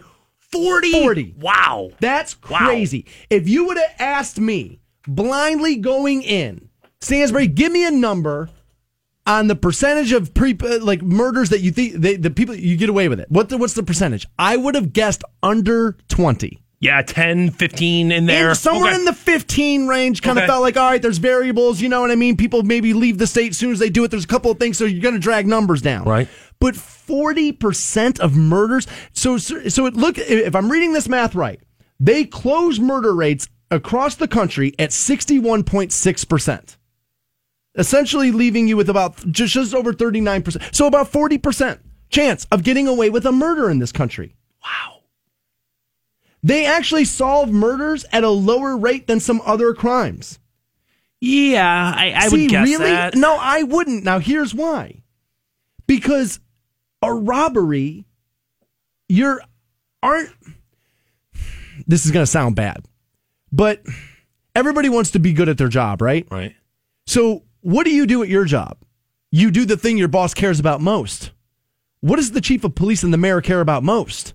The murder rate. Because that's what people are scared of. It's the murder rate.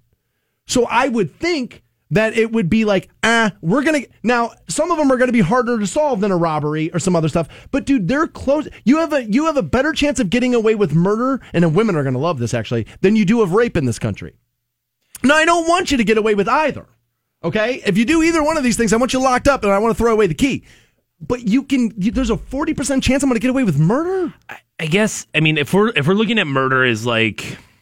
if mass shootings go into this and all like things like that, I guess where there's a difference to me is there's probably a significant difference between like areas where crime like that is very, very common. And like, I know this is the stereotype and we talked about it yesterday where it's not as dangerous as we all make it out to be, but Chicago, where murders in there, I would feel like those are going to be less likely to be solved versus a murder in Minerva. Okay. You know what? Yeah, you're right about that. But I think I think I inverted these facts here a little bit. Yeah, I did a little bit. So murder's actually what they're closing the most at 61%. I'm sorry. I got this inverted. I'm glad I figured this out before we finish this breakout. They wrap up rape cases at like 35%. So I'm not surprised to find that. No, I'm not either. So you're closing murder rates. Okay, so I was right. They're focusing on the murder, so they're closing them out. All right. No, I'm not with the rape either. It's about 35% they're closing that at. And again, a lot of that is not reporting the crime as soon as it happened. And honestly, I feel like we do a bad job of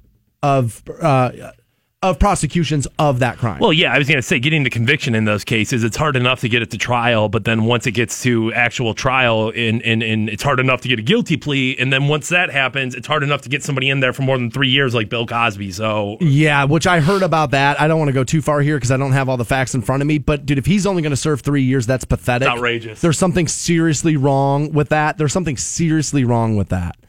Now, this is dangerous information, right? And this is what's crazy about my job. There was part of me today that was like, don't do this. Don't tell people that. Right. Because there's somebody out there on the edge. And if I just made a stupid person go, well, I bet I can do it. I bet I can get away with it. There are going to be people that are going to hear that number and go, oh, so now you're tempting me. See, yes, there's definitely going to be that, and I guess that's just inevitable. Like, you can't take responsibility for what people do with the facts there. But once again, I think there's going to be a real difference between somebody who right now thinks to themselves, like, okay, I can get away with killing my ex-wife or my boss or my something. I think those stories are going to be much more likely to be solved than, 3 dead in gun violence in Chicago. You know what I mean there? Of like, if you think that like, oh, I can kill her, that bitch, whatever. Well, if you kill your wife or girlfriend or husband or boyfriend, they're always looking for the person you have sex with first.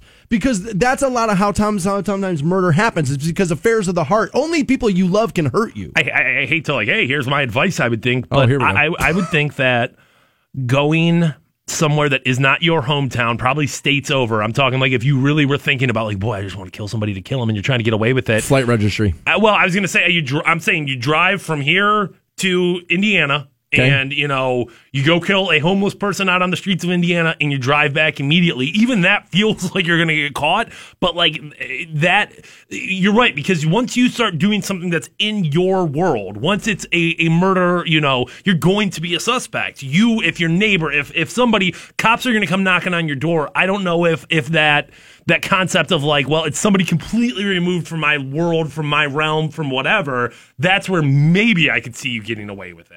Maybe. I don't want to kill anybody. No, I don't want you to kill anybody. I don't. You I really don't. Terrible. I think it's an awful thing, and I think it would be a terrible thing to really want to do, right? And I would be worried about who you are as a person. But pushing the boundary and knowing I can get away with stuff and outsmarting the cops, I kind of want to know I can do that, right? Does that make me weird? No. I mean, we've all had that, well, dude, if I was planning the bank heist, this is what I would do. It's, I guess, once you start putting those plans into effect, that's when you have a problem. I guess I shouldn't have said the city I'd go to, the method I would use. I guess maybe I should have kept all that out of it. But 40% chance to get away with murder in this country. I got to be honest with you. I would have guessed way lower. The amount of cameras you're on a day that you don't even realize, the ATMs, the fast food restaurants you drive by, the sidewalks, like downtown Canton's got a bunch of them in that courtyard where you can sit and have lunch. There's cameras everywhere now. So I would have just thought that honestly, we would be closing murder rates. And I expected it to be closer to like 20% maybe you could get away with it. Not 40. That number, honestly, it did. It kind of took me back just a little bit. Machine Head is playing the Agora. They're doing so on October the 22nd. We're going to get you hooked up. And somebody sent me something stupid that Kiss is doing, and they think I'm going to do this now because I'm in a relationship. And if you guys will give me the $6,000, I'll do it. That's next on Rock 106.9. Your shot at $1,000. Now, text the keyword luck to 200-200. You'll get a text confirming entry plus iHeartRadio info. Standard data and message rates apply. That's luck to 200-200. Rock 106.9. Welcome back to the Stansbury Show. We're on Rock 106.9, online for you at WRQK.com. Coming up 9 o'clock, New Tour Tuesday, brought to you by the Hard Rock Rocksino in Northfield Park there. You're getting new Kelly Clarkson, new Chris Jansen, new Chris Cornell. They're all part of that. Also at 9 o'clock, another opportunity for you to put $1,000 in your pocket with Rock 106.9's bribe. We'll put some money in your pocket. Need it. Yeah. Tell me about it. That'd be nice. Although it is payday this week for you and I. Yeah. I mean, it's not today. No, it's not. It's not. It is not. 9 o'clock, it doesn't happen. No, it does not. You know who has no problem making money? Who's that? And that's probably my favorite band since growing up. It is Kiss. And they know how to turn a dime, those guys. Like, Gene Simmons is very smart. He knows how to make money. And everybody wants to knock Kiss for that. And I've said this about this band for a while now. That there was a time where you could say, they're more about their business than they are about their music catalog. And it was a little bit true. But the problem with it is that it's been said for so long that their music doesn't get enough credit. Like, you've actually turned them into, like, not enough credit band where it's like, dude, they're better musically than people want to admit. Dude, if you don't think your favorite band, whoever it is, isn't a sellout, like, come on, guys. Like, they're not doing it, well, they're just doing it for the love of the game, man. They're just doing it because they love it so much. Yeah, when they're 19 and they're putting together their first band, maybe, but even then, it's not because they love it so much, it's because they know it's going to get them laid in millions of dollars. Like, dude, that's just such a naive way to look at any artist to me, where it's like, oh, dude, they just care about selling concert tickets. Well, goddamn, what do you think they're doing? Exactly right. I mean, Iron Maiden's out there selling beer now. Foo Fighters got pajamas and Hot Topic. Right. And where do you think they got that idea, by the way? By Paul Stanley and Gene Simmons. Also, that's why entertainment everywhere you go. That's why there's fire. That's why there's stages. That's why there's fireworks everywhere. That's why LeBron comes out to flames. Why do you think that is? Because Paul Stanley and Gene Simmons raised your expectation of entertainment for dollars spent. They were really good at it. Now, are they shameless? Yes, they are. They're a little shameless. And they just announced the final tour. I'm eye-rolling. I don't buy it. But am I going to go? Absolutely. But I got sent this. Because I believe this is in Las Vegas where this is going down. It is. And obviously, those of you that listen a lot know that's where my family lives. My brother's lived in Las Vegas almost 20 years now. And I'm also in a new relationship, so people are like, oh my God, he's in love. You're probably going to end up getting married, right? I don't know. Maybe. Who knows? But apparently now, at the Kiss Monster Mini Golf Course. Jeez, what? The Kiss Monster Mini Golf Course? They have a mini golf course. But what makes it monster-ish? Like, okay, so there's a mini golf course. You got Gene's favorite. What monsters are we talking about here? I think Gene's face is probably what dude. does it. They have the I Love It Loud Wedding Chapel. Where you can get a 45 RPM record with colored vinyl as your special wedding certificate. Okay. And if you want to buy the $6,000 wedding package, okay, Ace Frehley will either be your best man or walk the bride down the aisle. Ace will give the bride away for $6,000. Ace got nothing else going on. He does not. Well, hold on now. Here we go. Is he an official? Because all right, so here's what's been happening. Let me tell you what the final tour. Let me tell you what the final tour is going to be. I'm guessing, okay? But as a Kiss purist, huge fan, Gene's been doing these special vault shows across the country where he's like giving away stuff from his private collection, and it's actually really cool because it's stuff from like his collection, right? And he shows up, he plays a show, and then they kind of do one of these, and like old members of Kiss have just been showing up at these. Gene and Ace have, I mean, dude, the hatred between these two goes way back early. They always talk about how they put it back together and they're all right. They're not. This is about the money. So what they're going to do is they're going to come out and do the tour, and it'll be Ace and Eric, it'll be Tommy and Eric as Ace and Peter, and then you'll get Paul Stanley in the middle of the show. You know it. He says the same thing for the last 25 years. How you doing, people? He'll give you one of those. We got some special guests in the house tonight. Ace Frehley shot me. Just like on Alive 2. That's what it's going to be, dude. They're going to roll them out there, and they're going to do this for you, which is why they're starting to give you this, and they're going to do it right. And if they do that, I'm okay with it. Dude, but to answer your question, do I want to get married at the I Love It Loud wedding chapel and have Ace Frehley walk my bride down the aisle? You're goddamn right I do. No, of course not. $6,000 though? It's not bad. As far as like wedding crap goes, I mean, it's a gross amount of money gets spent on weddings, dude. $6,000 for that? I think that's pretty reasonable. I had a woman tell me the other day, she's no longer married. Her first wedding cost her $35,000. I was gonna guess 20 is probably on par, and that's crazy to me. 35, and she paid for it, which I thought was insane.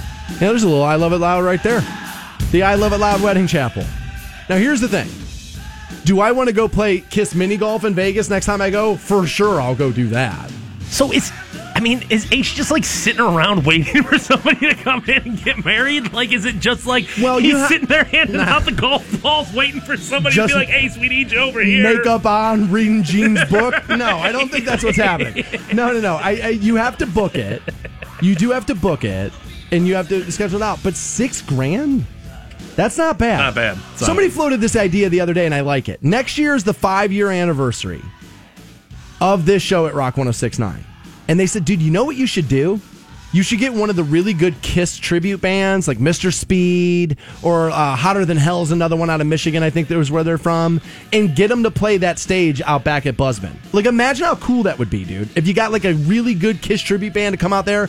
Now, I was like, I'm interested to do it. I'll talk to the radio station. If I can get them on board, and if I can get sales to, I don't know, speak to me, then we'll try and get it done. But what I want out of Mr. Speed, and if anybody knows them, this is what I would want. I want to be able to submit the set list. Yeah, you could, talk to the boss and try to make stuff happen. Maybe get the sales staff involved. No, why are you going to do this to us right now? Or just, I'll text Buzzman Mike. We can make it happen. Yeah. We'll get it done. Right now, Mike's going, yes, absolutely, right here, let's do that. Here. Yes, let's do that. Mike's willing to help me. Dude, he begs me to do more stuff there. So maybe we should do that. Next year, 5-year anniversary, get Mr. Speed out there. I get to submit the set list. We'll do it somewhere near my birthday, and everybody wins, right? Well, at least I win. I don't care about anybody else. I get to win. More Stansbury Show and those Machine Head tickets. That's all next on Rock 106.9. 106.9. Welcome back to the Stansbury Show. We're on Rock 106.9. We're online at WRQK.com. Passing out $1,000 coming up at 9. Also, New Tour Tuesday. New Kelly Clarkson, new Chris Jansen, new Chris Cornell, all part of that. Looking forward to it. I like Chris Cornell a lot. A lot of his solo stuff. As a matter of fact, that album he did with Timberland years ago, I think it was 06, I loved. A lot of people didn't. I loved it. Yeah, it was really good. Dude's a phenomenal voice. There's no question about that. Yeah, huge talent. What was the name of the Chris Jansen song? Who's Your Farmer? Oh, I thought it was Kick the Dust Up 2.0, but all right, Who's Your Farmer? Close enough. You ever get it going? Big old dipper. I need it. I gotta tell you, I knew Make a Drink, I think is one of Fix a Drink, I think is it, and then Buy Me a Boat. I knew those two songs from Chris Jansen. And I went to the Country Jam, and I was like, all right, well, we'll kind of see what this kid's all about. And I gotta tell you, man, the kid's a performer for sure. I haven't heard the song, so I'm not gonna tell you that's good, but like Chris Jansen can perform on stage, faux show. Dude, that kid has it. I remember the Boat song. I remember that one. I think we New Tour Tuesday that one too. We did indeed. We did indeed. So I'm reading this, and I'm a little depressed by it now, as a Massillon man admitted in court on Monday to beating his girlfriend's 2-year-old son, over the course of 4 hours. Now, the judge says his actions were so egregious that he wished he could send him to jail for 10 years, but he's not allowed. He doled out the maximum sentence, which is a 3-year term for third-degree felony of endangering a child. Wow. All right, I got to tell you, I don't know, because obviously I'm not a lawyer. I don't know. But I'm hearing a lot of these prison terms for crimes, and I got to tell you, I feel like we're ready for an awakening on this. Like, Bill Cosby's going to do 3 years in jail for rape? Like, rape? Oh, I mean, dude, there's a serious misbalance when it comes to justice in this country. There's no denying it. It's time we have this conversation. Not right now, but I'm saying, like, the country's ready for us to, like, kind of watchdog this a little, right? I mean, you look at situations where people are grossly overpunished for stuff, and it's like... And then you look at stuff where people are underpunished stuff, and that's almost more egregious. That's almost more of an error on our justice system here, where it's like the crime the punishment has to fit the crime, and this certainly does not, dude. So this was back on July 19th. Brandon Baylog, I believe is how you say the guy's name, had then over a course of 4 hours had beat this child. During that time, he inflicted blunt force trauma to the child's face and head, left bruises on his thighs, legs, and genitalia. Jesus, dude. Like, I just can't believe there are people that can do that to kids. Like, I get being annoyed, for sure. I get kind of like yelling at them, come on, walk through the store, put that down. Like, I get it. But you're going to beat a kid. Like, if you can beat a child for 4 hours straight, dude, you're not wired right. Like, and I'm sorry, dude, 3 years isn't enough. No. We need to remove you from society because you've shown me you're not okay. Yeah, you're not. Your wiring is wrong. You're not capable of being a member of society. You and I are adults, right? Well, we act like close, pretending. Right? Every day. On the border. Adulting. Okay. But, like, Fantone's not a physical person at all. Like, he's just not a physical violent person. But if you should happen to, like, I don't know, have to protect yourself this afternoon in Canton against another grown-up, the point I'm trying to make is you are going to get to the point where you have beaten that person up enough to where it's over and walk away. You're not going to sit there for 4 hours and beat somebody. So now not only is it not a person of your equal standing as an adult, but you're able to do it to a child. You're sick, bro. You're sick. Go away forever. Yeah, I mean, I definitely think the victimization of children is something that especially crimes like that, we have to reevaluate kind of how we're doing things. And I guess a part of this story that is a little bit like of a head scratcher to me, or a little bit that doesn't add up here, you bring up the fact that you get frustrated with children, and obviously there's going to be lines of like, well, I think this is appropriate, or I think this is not appropriate. There's going to be difference in parenting skills and styles and all those things. But this wasn't his kid. You know what I'm saying? This is his girlfriend's child. And to me, it's almost like, well, dude, just walk away. You know what I'm saying? Like, what are you, if it's that bad, but I guess maybe if the girlfriend's offering, like, applying logic. Well, yeah. And if the girlfriend's giving you, like, oh, well, you don't have to have a job and I'll pay for the bills and blah, blah, blah, blah, blah, and you can do no wrong. No, we don't know that. We're just saying. But that's maybe why you would stick through that. But to me, it's just like, dude, this isn't your kid. Go walk away. Now, this is a judge saying this because I want you to understand that. Like, when a judge or a cop or an EMT tells you something's awful, it's awful because of how much of this kind of stuff they see. This judge said these pictures sickened him more than any horror movie he's ever seen. Baylog 28 he did tell the judge, however, he did try to kill himself after he realized what he had done, and he admitted to having a drug problem using cocaine, acid, all of it. Okay, again, you're not excusing this. No longer, because I'm a grown-up now, but I've done those drugs. I've done all those drugs. Yeah. And, dude, I wasn't going to do that. I've always said cocaine will make you want to do weird sex stuff. For sure, it does. Even though your penis is still like, I don't really want to, but your brain's like, yeah, let's go do that, right?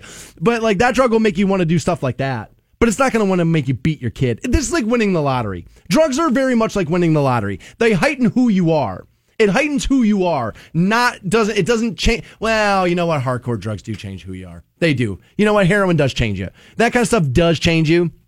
And acid, tripping on acid, maybe you get caught up in that. But I don't want to excuse it away over the drugs because I think that sounds like very much like squad car religion at that point. You're in the courtroom and you're looking for a little sympathy for yourself there at that point too. So I don't want to excuse it away because of the drugs. Yeah, I think any time that you do have a judge say something like that, was it Frank Frascione? Yes, it was. Yes, it was. It's one of those things where it's like, dude, this guy has been on the bench for years in Stark County and has seen so many cases. For him to say something like that, it's something. That really is. You know what? I honestly don't want to bum everybody out before we get into New Tour Tuesday. Let's spread a little good news here. This is from the Bulldog football team. McKinley, their football team, kind of put this together, and it's like this video package about how they're looking for some change. It's not necessarily about the kneeling or all that, but they're kind of looking for some change in some of our mentality. And I thought it came out pretty good. It's online for you at WRQK.com. But let's play a little audio. We are the voice. That says no to violence. We are the voice. That treats all women with respect. We are the voice. That demonstrates tolerance. We are the voice. That chooses kindness. We are the voice. That says no to bullying. We are the voice. That doesn't wait for it, but works for it. We are the voice. That supports one another. We are the voice. That works hard on and off the field. We are the voice. That speaks up for others. We are the voice. That supports those in crisis. We are the voice. That treats all with respect. We are the voice. That includes everyone. We are the voice. That supports differences. We are the voice. We are the voice. We are the voice. We are the voice. I thought that was really cool. I thought that was really, really well done. The video's online for you at WRQK.com. If you have a second, please go take a look. I think you'd be pretty interested to see that. And New Tour Tuesday and $1,000 are both up for grabs next on The Stansbury Show. Good morning. The Stansbury Show. Or the god of your choosing. Best morning ever! Ken's Rock Station. Rock 106.9. Welcome back to the Stansbury Show on Rock 106.9. Before getting to New Tour Tuesday, I should tell you, Fantone will be out at T-Mobile tomorrow afternoon from 3 to 5. The Tusk location across the street from Walmart up there. You'll be there from 3 to 5 getting people hooked up with good phone deals, and I'm sure some prizing from here at Rock 106.9. Dude, if you've ever dreamed about, number one, first and foremost, meeting your boy, and number two, winning some prizes, all you have to do is stop by 3 to 5. T-Mobile, I know they've got unlimited data, and they want to get you hooked up with it. Unlimited data for all, and, concert tickets, all sorts of good stuff from the Rock Mother. We'll have it tomorrow, 3 to 5, West Tusk. I like it. We're also about to pass out $1,000 here momentarily. Before we do that, got to get through New Tour Tuesday, brought to you by the Hard Rock Roxino in Northfield Park there. Thanks for that. If you're new to the program, here's what we do. We play songs across all musical formats. We don't bar much. Mostly it's this, though. Top 40, country, kind of rock tune, right? It's kind of the way we do business here. We'll play you your top 40 track here. This is new Kelly Clarkson. Full disclosure, I love her. Big, huge Kelly Clarkson fan. I just love her. And her new song is called Heat.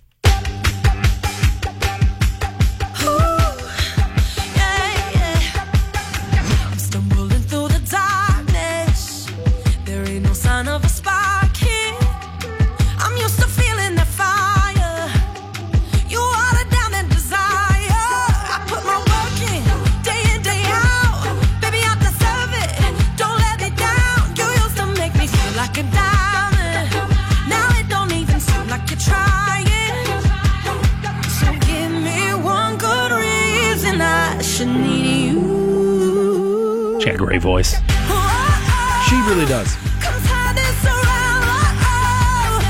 Blacking it up a little bit. No question. I mean, dude. Since the beginning of the song, she is. She's kind of going like Gospel Sunday on you. No question. There's a little bit of an urban feel to it. Yeah, just do jumping jacks in the aisle at the church, right? I mean, kind of coming out that way.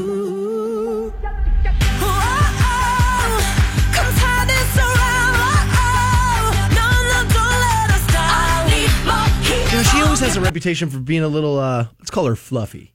You know what I mean? Yeah. But, dude, I'm just telling you right now, dude, Kelly Clarkson could get it all day. Well, as her career's going on, I mean, you got to remember Kelly Clarkson's been in the spotlight for a good 20 years right now, probably. First Idol winner? Yeah, right? yeah, she was the first American Idol winner. So if it's not 20 years, it's close.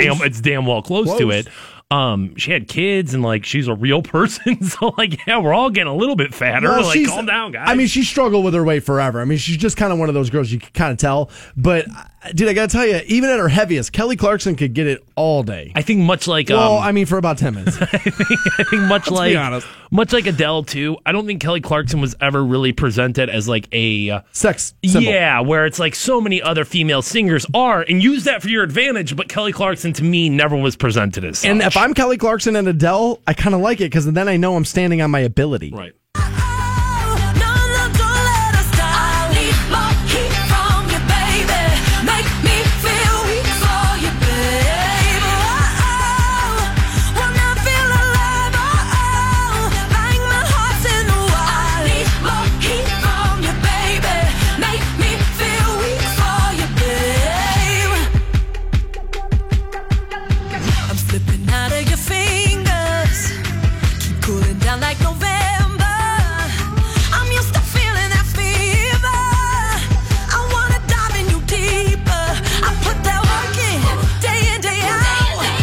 Whacking it out. I put that work in. Like, good Lord. Yeah, it's like when I hang out with Lamar. Just kind of happens. We both are very guilty of that.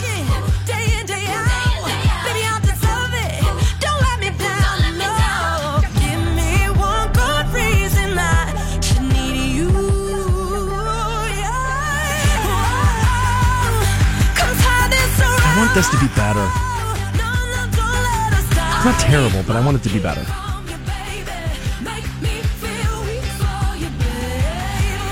Thing I'll say is not really familiar right now. I think once it is, then you'll be like, okay. Oh, the chorus will land. Yeah.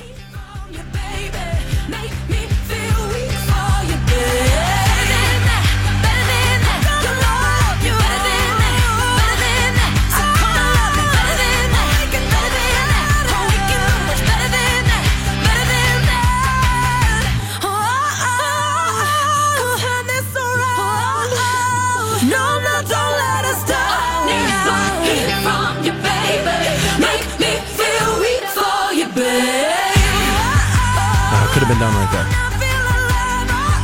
Not sure we need another.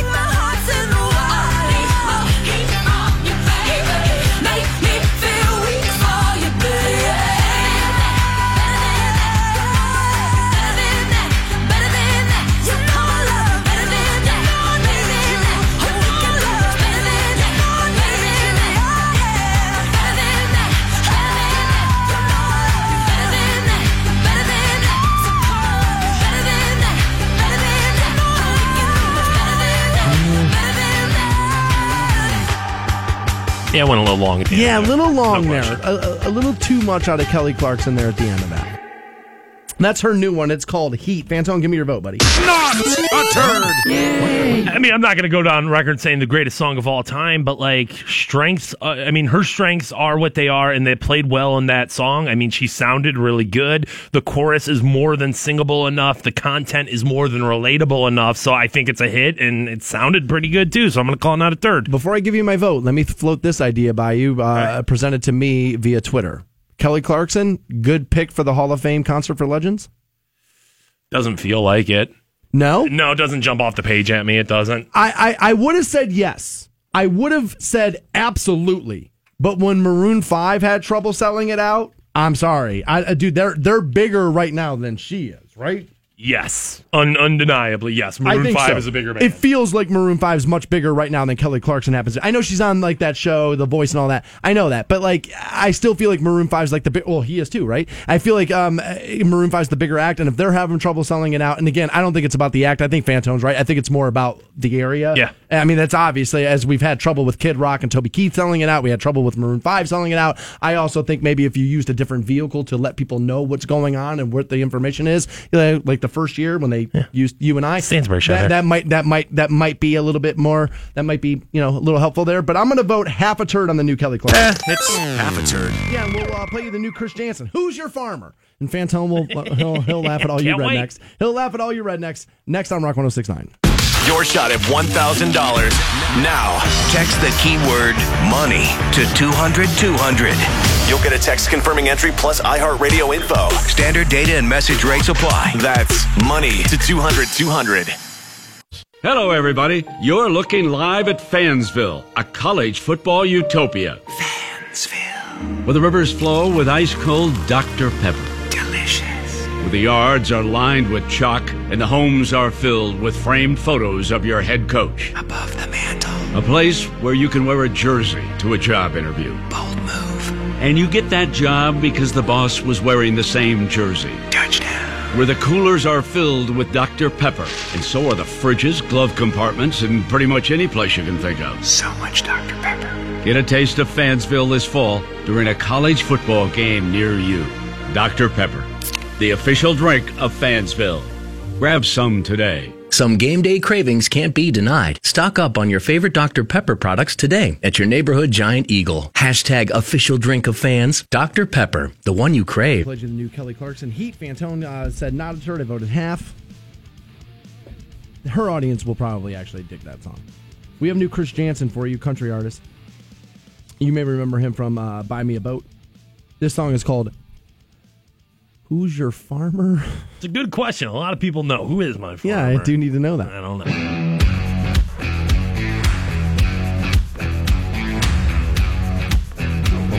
Well, rock up track out of Chris Jansen. Who's your farmer? Who's your roughneck? Who's your curb-built dirty boots thrown on the back porch redneck? Yeah. Who's the one you fix a drink? Watch out over your kitchen sink. Turn you on like a fiery alarm. Girl, who's your farmer? Who keeps planting them kisses on your South Georgia lips? Dancing in the rain with my hands on your hips. Who lays your life out in pretty little rows? Who keeps that red dirt between your pretty toes? Oh, say my name, let it echo through the holler. Who's your farmer? Okay. We're stretching. I mean, like, we're stretching. We are. Okay. This is a little bit, and I think this kid's talented. Like I said, I saw him at Country Jam, and he put on a hell of a show. He's a performer for sure, but we're getting this is a little bit of a stretch. Little rose, who keeps that red dirt between your pretty toes? Oh, here's the thing. Dude, I get it, and I like the country music. Why do you want your bitch with dirty feet, though? Yeah. Dude, I don't want to do not dirty feet. They love that red dirt. I don't know why that's different than like dirt, but like, dude, they just love that red dirt. Dude, right Bolivar, there. send me a picture of red dirt. I know you guys got it down there. Philly's probably got some. How? It's like 30 minutes south of here. How is it possible that you have different colors of dirt? I don't know. How's it possible they have less teeth? I don't know. Between your pretty toes. Oh, say my name, let it echo through the holler. Who's your farmer? Remember when we used to crap on rappers all the time because they would take two words that kind of sounded the same and tried to make them rhyme? Holler and farmer. Oh, yeah, it's kind of, sort of close. Just say shizzle, Jansen. Just say it. Who's your John Deere? Who's your cold beer? Who's the arms around you on a four-wheeler flying through a hay field? Who's your crooked smile in a t-shirt tan, homegrown southern charmer? See, he just said a crooked smile. Yeah. Why is that a selling point? Well, dude, I mean, that's the way it is down there. There's not a lot of orthodontists. You just got to live with what you were given there. Who's your crooked smile? Who keeps letting them kisses on your South Georgia lips? Dennis Brian Ash, by the way. Fulton will help you with that. Your life out in pretty little rose. Who keeps that red dirt between your pretty toes? Oh, say my name, let it echo through the Yeah, dude, if my chick came over with dirty feet, I'd be like, get in the shower right now. What the hell's the matter with you? We got plumbing. Yeah. Wash your toes. What the hell's the matter with you? We're trying to do something Don't come here. in. What are you, a puppy? You know, wipe them goddamn paws off before you get in here.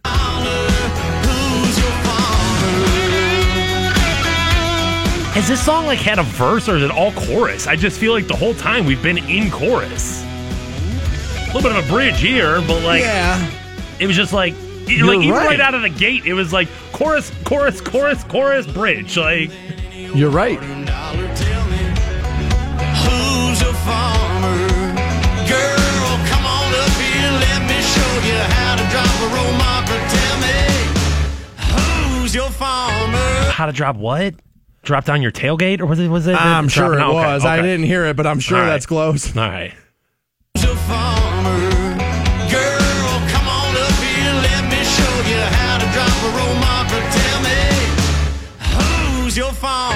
I don't understand. There's so many things, and this is how I knew I was old. I was like, dude, there's so many things in rap music I don't get anymore. I don't get the drug references. I don't get the gun references as much as I used to. But dude, country music, I have no idea what's going on in it ever, dude. Never know what's going on. I think that's a big thing in music, though. Seriously, I think it's a big thing of like, we're cooler than you, catch up to us, and it's like people will just kind of go along with it because they want to pretend that they're cool enough to know. Okay, yeah, and who hasn't been there before? We're like, yeah, I like that. Sure I do. You know, back in the day, people were like, you ever heard this? Yes, of course. And most of the time, if you ask me if I've seen or heard something, I'm saying yes because I don't want you to talk to me about it. Hey, well, look at this video on my phone. Yeah, no, saw thanks. it. Yeah, seen it. Seen it. Please stop talking to me about it. Who's your farmer? Who keeps planting them kisses on your South Georgia lips? See, he's not bad, though. Like, he's got a voice you can listen to. You can kind of hear it. He's a good showman. He kind of has it, but this song's a stretch. Dancing in the rain with my hands on your hips to live your life out in pretty. Apparently, Kayla's telling me that a crooked smile is like a half a smile that some chicks think is sexy. So it's not really that its teeth are crooked. It's that you're kind of half smiling. It's that meth mouth smile. Just Mountain Dew and speed. Never been to the dentist a day in your life. Who's your farmer?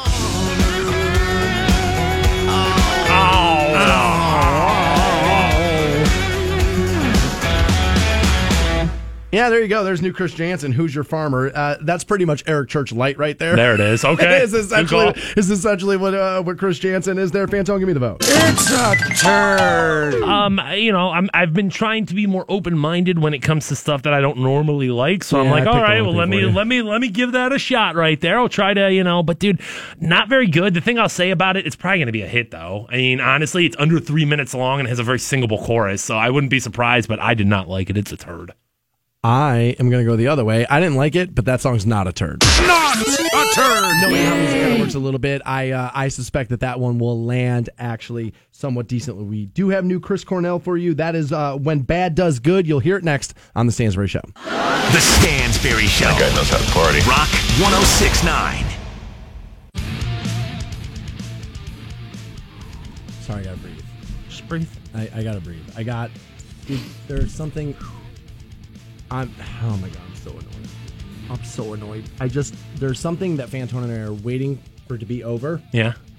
And I will be so happy when it's over and I don't have to deal with it. It's New Turd Tuesday. It's not the show. Oh my God, I'm so blinding mad. I can't even see straight anymore. I've been dealing with this for 2 weeks and I'm over it. Okay. There it is. Let's move forward. Dear God, I want to pop the head off of people. Nearing the end of New Turd Tuesday now. Already played you the new Kelly Clarkson, new Chris Jansen.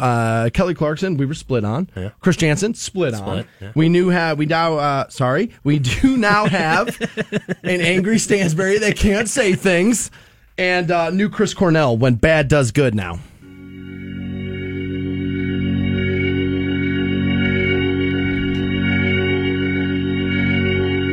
This was the beginning of that Prince song. Yeah. Dearly beloved. Yeah.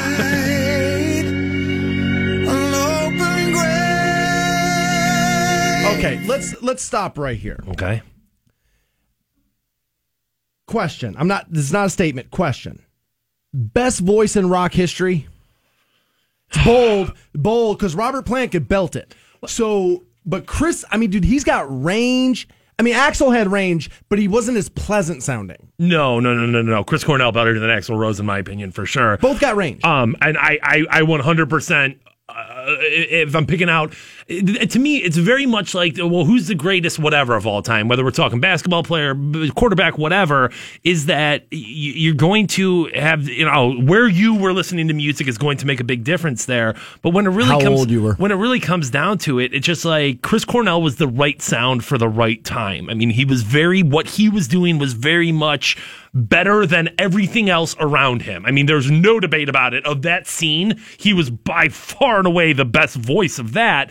So can I say the greatest of all time? But he's in the conversation. He's on the very, very short list. Yeah, he would be in my top 5 probably.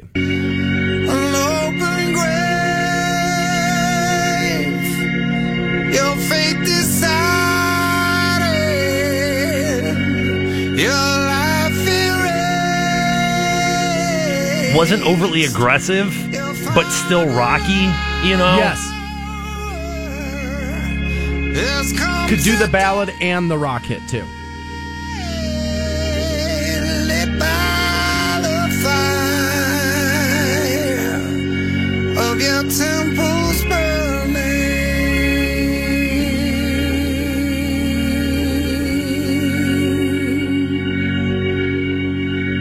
You were a child, and so was I. Now you're a hunter, but I am a lion. You got to think, too, this is Chris Cornell late in his career. Mm-hmm. You know what I mean? Yes. How many times do we talk about an artist who, and it's like, dude, he just doesn't have the voice anymore. Like, no fault, you know, yo, dude, you've been out there running it for 40 years. Like, of course there's going to be some deterioration. This sounds as good as he ever has. I don't know how old he was. He had to be over 50, though, right? Sure. I mean, he had to be. Yeah, I mean, Soundgarden probably became a band. 1991, they were I was going to say early 90s, late 80s. Bad Motorfinger, I think, came out in 92. So, I mean, you're getting pretty close there. And I will cut you down like I've done so many times. But sometimes bad can do some good. See, his voice is so good for me, Fantone, that he can make me like stuff I wouldn't. Like, right. I don't really like this song. Yeah. There's not much going on, but he's so good that I'm like, well, I mean, just keep singing it, dude. I kind of like the way you sound. This song could definitely use, like, hey, here's something happening. Right. I agree. And especially when you consider there's another 2.5 minutes left in this. I gotta tell you, oh my God. Yeah, dude, it's not even close to over. Audio Slave is something I wish would have been better. And I thought the music was great. I don't mean, better's not the right word. I wish it would have caught on better. Because I thought the albums were really, really good. I thought the art we got out of that was really, really good. And I felt like, dude, do that tour. But now you can't now because Chris, took his life. But had you got Zach out there and you got a little Rage and then you got Audio Slave, like what a tour that would have been. And I feel like we as the audience got robbed on that.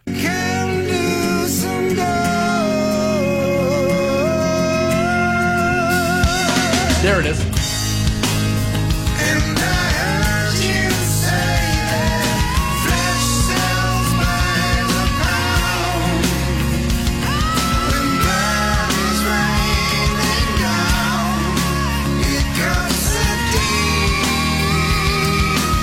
Melinda Brown Duncan just wailing in the background there. That'd be great.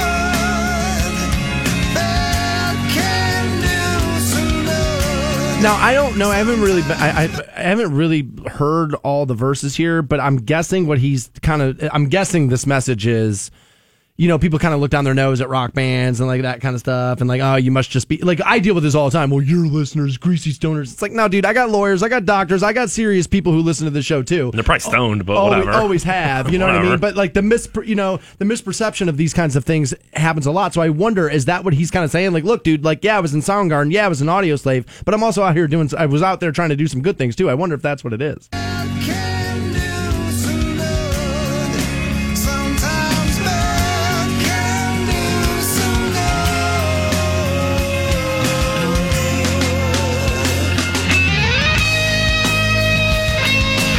Save that though.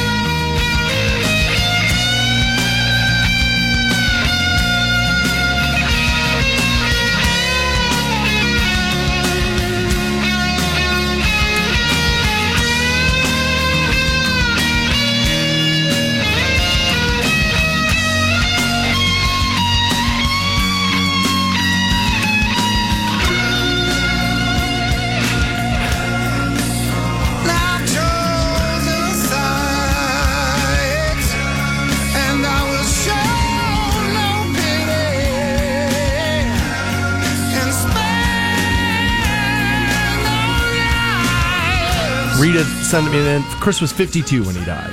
Thank you, Rita.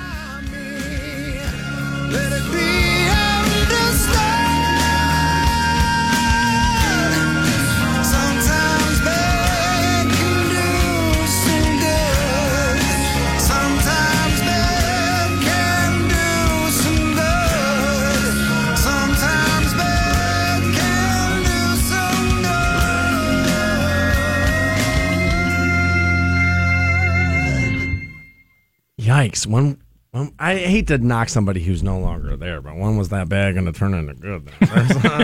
That's new Chris Cornell. When bad does good, Fantone, give me the vote. It's half a turn.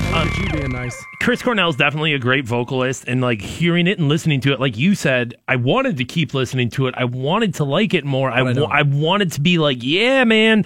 So musicianship alone there, yeah, I'm gonna give you a tip of the hat, but like, dude, get a producer in there and say, Chris, dude, we got to cut this song in half, man. What was it so long for? Yeah, there's a little bit of like big enough star, nobody can tell him no going on there, and I gotta vote turd. No. Yeah, I gotta vote turd. It's a turd. And I'll explain why. Because I feel like if I say anything else, then I'm allowing the fact that he died and I was a fan of that to cloud my judgment. And I want to be fair because I just don't think the song was any good. And so I don't want to be guilty of doing that. So I'm going to vote turd on Chris Cornell. I feel terrible about doing it because I did love him. And he was wildly talented. There's no denying that. Fantone will be at T-Mobile. This is tomorrow afternoon, 3 to 5 on Tusk, across the street from Walmart there. T-Mobile store, 3 to 5 tomorrow afternoon. We'll also have more opportunities at $1,000 all throughout the show tomorrow. However, that continues now. Teresa's going to get you hooked up multiple times. Fishhead will get you hooked up as well. So if you need some money, stick around every single hour. $1,000 up for grabs on Rock 106.9. More Stansbury Show tomorrow at 6 a.m., though. You guys have a great day. See you. The Stansbury Show. We may not be a global epidemic yet. On iHeartRadio. This is a dream